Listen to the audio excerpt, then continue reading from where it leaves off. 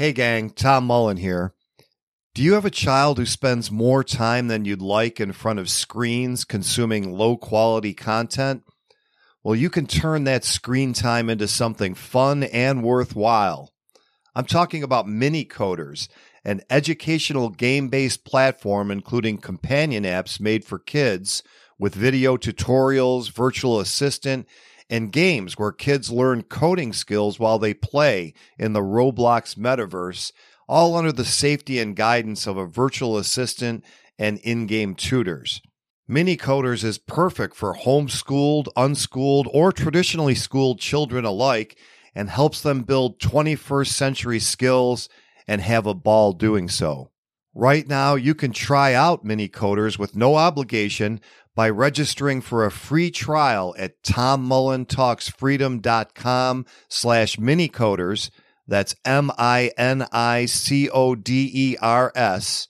Again, just visit tommullentalksfreedom.com/minicoders and start your free trial today. Every revolution starts in the minds of the people. Arm yourself for the war of ideas. Take back your life. Take back your liberty. Tom Mullen Talks Freedom. Hello, everyone, and welcome back to Tom Mullen Talks Freedom. Today, my guest is Tom Dilorenzo. Tom's the best-selling author of The Problem with Socialism, The Problem with Lincoln, and many other books, including two of my favorites, Hamilton's Curse and How Capitalism Saved America. He's also a senior fellow at the Ludwig von Mises Institute and taught university economics for 41 years. Tom has written for the Wall Street Journal, USA Today, the Washington Post, Reader's Digest, Barron's, and many other publications. And he joins me today to talk about his new book, The Politically Incorrect Guide to Economics. So, Tom, welcome to the show. I'm pleased to be with you, Tom. Most people are familiar with you from your history books like The Real Lincoln and Hamilton's Curse. But while you were writing those best-selling books, during the day, you were actually an economics professor teaching in a university. And now we have this book from you, The Politically Incorrect Guide to Economics. What inspired you to write this, and what's politically incorrect about economics? Well, it all depends on the type of economics. And I was an economics professor for 41 years and at several different universities. And my Lincoln and Hamilton books, by the way, I consider them to be economic history books, not just plain history books. But anyway, the Politically Incorrect Guide to Economics, Regnery asked me to publish it as part of their series. There are about 30 of them altogether in the series, the Politically Incorrect Guide series. And there's always been a big bias in economics, in the economics profession, the academic economics profession, in favor of interventionism, government planning, and so forth. And it's always been the majority. And the people like myself have been sort of the remnant of the free market economists and so forth. And I begin the book by quoting Doug Casey, the Wall Street investor and a well-known author, as saying very snidely, he says that the most economists, especially the ones you see on TV or writing in the New York Times, are essentially, he calls them political witch doctors who are masquerading as neurosurgeons. They want people to think they have very big brains and they're very smart, and you should take their advice. And so much of the book is looking at things the economics profession has said about how rotten capitalism and markets supposedly are, and how wonderful government bureaucrats are in solving all the problems that we stupid civilians create for ourselves. And so several of the chapters are about the market failure. And then my publisher got, after I quoted Doug Casey as saying that about the witch doctors, there's a blurb in the front cover by Ben Carson, the famous brain surgeon, that says, "Economics is not brain surgery," Ben Carson. So before we get to the actual economics that you teach in the book, most people think about the history of economics as starting somewhere around Adam Smith. But economics as a profession, you talk about that being somewhat problematic right from the beginning. What was wrong with economics as a profession when it started in the 1880s? It didn't really start as a profession in terms of academic economics until the 1880s. And even then, there were only a dozen or so people who had full-time jobs as teaching economics. It was a very small club there. And it was founded by such people as Richard T. Ely, who was taught at Johns Hopkins for many years, and then he moved to Wisconsin later. And he was educated in Germany, got his PhD in Germany. And there was something called the German Historical School at that time of history. And they basically disavowed the teachings of basic economics, supply and demand and opportunity cost, the things that the average college freshman would learn all about today, really, if they took an economics course. And they moved in the direction of using sort of ad hoc use of statistics and historical stories to justify basically interventionism. They were progressives, and they wanted to use government to create heaven on earth, or a version of heaven on earth. And they did not shy away from the connection of the state and the church. Many of them were who believed that the government should try to stamp out, quote, sin. The Catholic, at one point, the Catholic Church was defined as the category of sin, along with alcoholism, that they wanted to stamp out, the progressives. And so they wanted to create heaven on earth by connecting church and state with them as advisors. And they, in their founding document of the American Economic Association, they said that laissez-faire capitalism was unsafe in practice and unsound in morals. And they made a big pitch for more government interventionism. And they even made a reference to sort of Marxian class theory about the class struggle between the working class so that's who founded the American Economic Association. So you advocate for the free market and say you're part of the remnant who still believes in it. Isn't it true, though, that the free market puts greedy businessmen in charge and that their interests are always going to be conflicting with the average Joe who is just trying to make a living? No, I think the clearest example of why the opposite is true is the television show Shark Tank, where you see these budding capitalists who have an idea or a new product, and they're making a pitch for funding from these wealthy investors on the TV show. And basically what they're doing is they're thinking of some way to make life a little bit better, a little bit easier for their fellow man. And in return, they hope to make some money. Adam Smith, who you mentioned earlier, the famous book, The Wealth of Nations, he defined capitalism very simply. He said, give me that which I want, and I will give you that which you want. And that's what these entrepreneurs on Shark Tank do. They're hoping that some product or some service that they're providing is that which you and I want, and we will give them that which they want, which is money. We'll pay for it.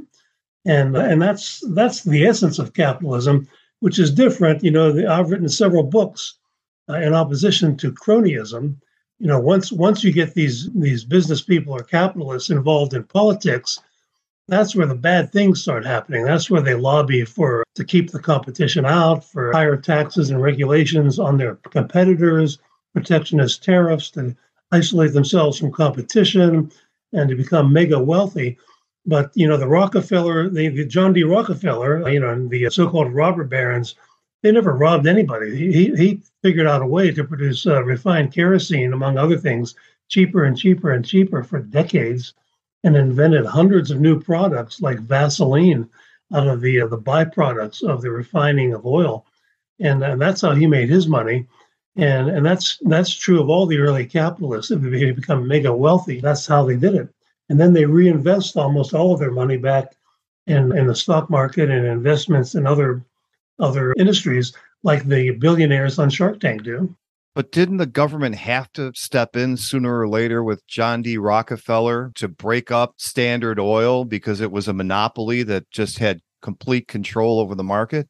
No, it didn't have any kind of control over the market. The government did break up Standard Oil in 1911, but at that time it still had about 300 competitors, including big corporations like Sun Oil Company, which would be Sunoco at the time.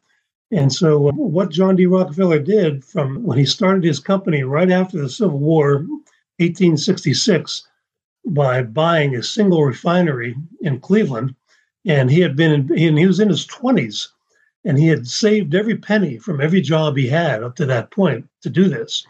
And the end result was that within 5 or 6 years, the price of refined oil started falling, and it kept falling for the next several decades. And because of the genius of John D. Rockefeller's organization, even his biggest critic of the time, a woman named Ida Tarbell, wrote a book on the history of the Standard Oil Company and admitted that she used the word marvelous, saying it was a marvelous example of efficiency in production and causing the price to go lower and lower and lower to the tremendous benefit of the whole world at that time. And Tarbell's brother was the CFO of a competing oil company. And so she had an axe to grind. And she smeared Rockefeller as a mean and nasty SOB. But to the consumers, he was just anything but that. He was, give us cheaper stuff, year after year. Thank you, Mr. Rockefeller. That's how he made his money. Let's take a short break for this important message. Friends, if you're enjoying the content here on Tom Mullen Talks Freedom, you can support my efforts here a couple of ways at tommullentalksfreedom.com/support. You can join my Patreon for as little as $3 per month and get machine transcripts to every episode and access to my members-only MeWe group, while all access patrons also get my paid subscriber-only articles and videos. Or you can become a VIP patron to get all of that, plus access to all of my online courses and a signed copy of the Tom Mullen book of your choice. Now, if you prefer Substack, I also post my paid subscriber-only content there. Find links to all the ways you can support the show at tommullentalksfreedom.com/support. That's tommullentalksfreedom.com/support. Become a supporter of Tom Mullen Talks Freedom today. And now let's get back to our episode. That just ain't true. We help each other when we don't mean to. That's what we call the invisible hand. Something no politician understands. Just leave it up to supply and demand and follow the golden. So how did the idea to break them up and antitrust regulation in general come about? It wasn't consumers complaining about rising prices? No, I've published quite a bit in my academic career on the origins of antitrust. It was basically another protectionist piece of legislation sponsored by Senator John Sherman, who was also the sponsor of the McKinley Tariff Bill the same year. And in the summer of 1890, Sherman sponsored the McKinley Tariff, which was a big increase in the tariff rates. And everybody at the time knew that high tariffs were associated with monopolization of industry because they kept out international competition. 3 months later, in October, they passed the Sherman Antitrust Bill.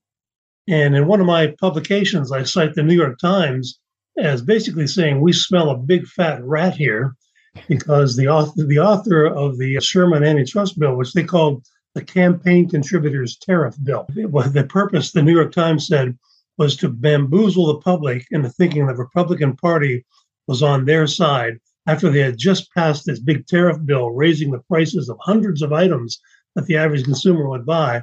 And then they published this antitrust law, the Sherman Act, which really didn't come into being until later. They didn't really start enforcing it for another 10 or 15 years. And the Standard Oil case was one of the very first cases. But Standard Oil, they did not find that they hurt consumers one iota, and they dropped prices. It was an anti-big business bill. And the beneficiaries of the Sherman Act were smaller or even not even smaller, but other businesses who were unwilling or unable to be as efficient as Standard Oil. And therefore, they ran to the government to get the government to punish Standard Oil for being too competitive. So I think a lot of people today, and I hear this all the time, say one of the problems we have is too much consolidation. I'm thinking of the media. There's at least an urban legend that may or may not be true that something like 6 companies own all of the media, not counting media like this. Is that a natural result of the free market? Are other forces at work there? And first of all, is it even true? And secondly, what has led to this? Well, economists like myself have known for a long, long time that in the media, it's broadly defined. The Federal Communications Commission has to grant you a license to be a radio station or a television station. And so there's always the threat hanging over your head that if you say the wrong things, or you might not get your license renewed, or the government can give you trouble, and or you, the owner, can be harassed by the IRS. We're just reading today that the Biden administration wants to more than double the number of IRS agents, and it wants to sick them on small businesses, especially, i.e., Republicans. And so it's never for a long time. It's not been a totally free market. But an example of how the free market is allowed to work, though, is that conservatives complained for decades about the liberal bias in television back in the day when we had the big three networks dominated, before you could get 5,000 cable channels or satellite channels on your TV. But that created a profit opportunity for Rupert Murdoch.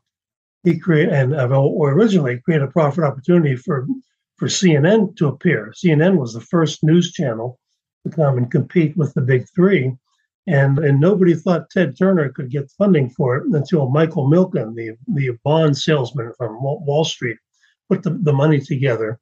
And for that, he was imprisoned.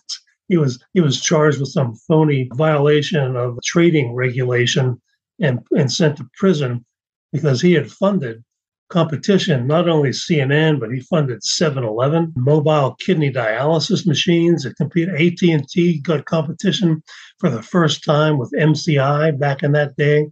And it was all funded by this one guy, Michael Milken, and his company. And so he was punished for that by being sent to prison on a kind of a scam prosecution. But Rupert Murdoch came along and he saw an opening there. There was a big market for a conservative-oriented television. He created Fox News, just like Ted Turner created CNN to serve the other side, the far left-wing extremist side of the American public. So another thing that comes to mind is that both conservatives and liberals seem to favor antitrust legislation, sometimes at least. And I'm thinking now of big tech and this big tech censorship that they talk about. And when you talk about something like Facebook or Twitter, I think everybody acknowledges they also have hundreds of competitors, but they seem so dominant. And like I said, even conservatives want to use antitrust regulation or some variation of that against them. Do you think that's the wrong idea, and why? Yeah. Well, we don't really know a heck of a lot about Twitter and Google and Facebook as much as we think we do. I've always suspected that there always was a government connection from the very beginning, since the government has always laid claim to the internet, invented by Al Gore, as you recall. And DARPA claims to have invented the internet. And so the government has always been involved. And I would not be surprised to learn that the CIA has always had a big hand in the creation of Facebook, Twitter, Google, and all of this. They are government contractors. They do a tremendous amount of work with government, for government, the federal government, and probably state governments also. And so it's hard to define these things as private institutions in that regard when they're so closely associated. And the conservatives in Washington know about this. When I lived in that part of the world, I no longer do. It was common knowledge that there was a big revolving door between mostly like the Clinton administration or the Obama administration and all the TV networks, the people that would flood, once there would be a change of administrations, all these left-wingers would go right into television. Now, Stephanopoulos being the host of Face the Nation, or whatever the name of that television show is, it would be the prime example of that.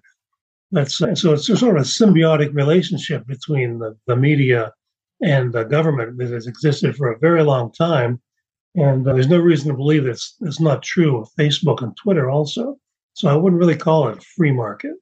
Yeah, I've always been suspicious of those apps where you take your picture and feed it into this app and it'll show you what you'll look like 20 years from now or whatever. And I'm thinking, Boy, wouldn't that be useful to have facial recognition of a person who may have aged and you don't have a recent picture of them, and now you've given somebody the ability to identify you? I don't know if I'm just paranoid, but that's what runs through my mind. So I never do any of those aging apps.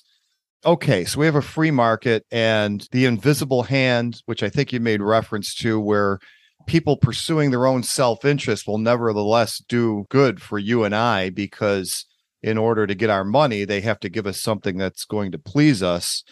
But aren't there some products that the government has to provide that model just doesn't work for, like roads or what was it, lighthouses? Yeah, I have a chapter in the book on sort of the myth of the free rider problem that has been grossly exaggerated for several hundred years, really. It basically says there are certain things, like you mentioned, like national defense or roads, you mentioned roads, that just the government has to finance them. It might not have to build the roads, but it has to finance them, because you can't rely on voluntary donations for something like that. Once they're provided, then how are you going to keep people off if they didn't pay? Clean air. If the government, clean air is a public good. How do you keep people from benefiting that? Or mosquito abatement. Once you kill the mosquitoes and you eradicate the disease, how can you keep one more person from benefiting from that? That's the free rider problem. So therefore, the government must force us to pay for all these things. But if you look at it historically, on the road issue, in the early 19th century, thousands of miles of private roads, they were called turnpikes, were built with private funding. At the time when Alexander Hamilton and others were saying this is impossible. We need government funding. This could never happen. And it was happening right under his nose at the same time, because people understood that it was in their economic self-interest to connect your town with the next town over. If you were a merchant, you're in business, that your town will prosper more if you had connections to the outside world. And they had no problem at all getting private funding from all these roads. Let's take a short break for this important message. Friends, if you like to read books as much as I do, there comes a time when you realize you just won't ever find the time to read every book you're interested in. Well, I have great news. Blinkist offers the key ideas from nonfiction bestsellers in as little as 15 minutes. For most books and their extensive library, you can choose to read or listen to blinks, which summarize the main ideas and allow you to absorb whole books in the time it takes to run your daily errands or commute to work. Not only does Blinkist allow you to glean the information you need from books you don't have time to read, it helps you to decide which ones to spend time reading and get more details. You can try out Blinkist for free and get 20% off your first year by going to TomMullenTalksFreedom.com/Blinkist, spelled BLINKIST. That's TomMullenTalksFreedom.com/Blinkist. Start your free trial and get 20% off today. And now let's get back to the show.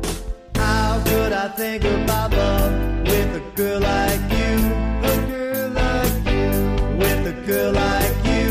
A girl like you. With a girl like you. And I tell the story of the lighthouse, too, in economics. And some of the big shot economics writers over the years, like Paul Samuelson, who authored a famous textbook that was the bestseller in the world for 40 years, beginning in 1948, is using the lighthouse as an example of a public good that had to be funded by the government.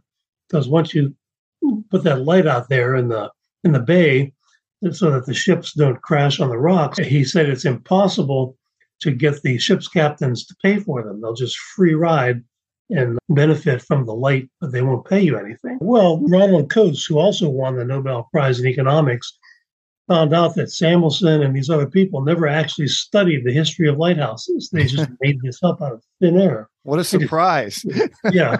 And I say in the book that Coase did something that these MIT economists like Samuelson would never have thought of doing. That is, getting up off of their swivel chair and leaving their faculty office and looking around outside. And Coase found out that private lighthouses in England had been built for decades, if not centuries, by the free market, by capitalists, because they understood there was a big risk involved here, and it was a form of insurance to have these lighthouses. And they did charge the ship's captains when you go to the dock to unload your goods. You're charged a fee for the lighthouse, and it worked fine. And what happened was the governments decided, wow, there's money to be made here. Wouldn't it be nice if we had a monopoly on lighthouses and we could earn these fees? So by creating the government monopoly on lighthouses, they were admitting that it is possible to charge a fee because they just wanted to take the fee in themselves. And it became a source of tax revenue rather than a source of profit by entrepreneurs. And of course, the quality of the lighthouses went down the tubes and the prices went up and up and up, as is always the case whenever the government runs anything that used to be run by private enterprise. You talk about one other thing that I wanted to talk about, which is what you call the nirvana fallacy. What is it and why is it a fallacy? Yeah, the beginning in the 1930s, economists created a new theory of competition. And it had all of these very strange assumptions behind this theory of what a perfectly competitive world would be. There would be many firms, whatever many is. They would all produce the same thing. They would all charge the same price. And they assumed that everybody would have what they called perfect information. Businesses would know exactly how to make the least cost method of producing products. Consumers would know everything about what they wanted, what was out there, how to get it, and so forth. Perfection, nirvana, economic nirvana. And the way in which that theory was used for decades was economists would spin theories and say, well, here's what perfection looks like. And then they would compare that to the real world. And I used to call it aha economics, because they would say, aha, the real world is not the same as heaven. It's not the same as heaven on earth. It's not perfect. Human beings are imperfect. Therefore, government must step in and regulate and control and perfect the world, because government always is perfect, isn't it? Government bureaucrats, politicians, they're assumed to be perfect. And so there's this whole literature on it. It's called market failure. And it commits what the economist Harold Dempsey called the nirvana fallacy, because the method of scholarship is to posit this perfect world and then compare that to imperfection, which is always with us on earth, and say, aha, the world fails. Perfect government needs to perfect this world. And of course, once government gets involved, it usually makes things worse rather than better. Is there any such thing as market failure other than just not achieving perfection? Well, human beings are not perfect. And so, yes, we have a more honest way of going about analysis is to look at the reality of what happens in markets and then understand the reality of what happens in the only alternative way of allocating resources is put politicians in charge. And so under which situation are you likely to be better off? It's not a matter of being perfect in any sense by having government do it or capitalists in a free market do it.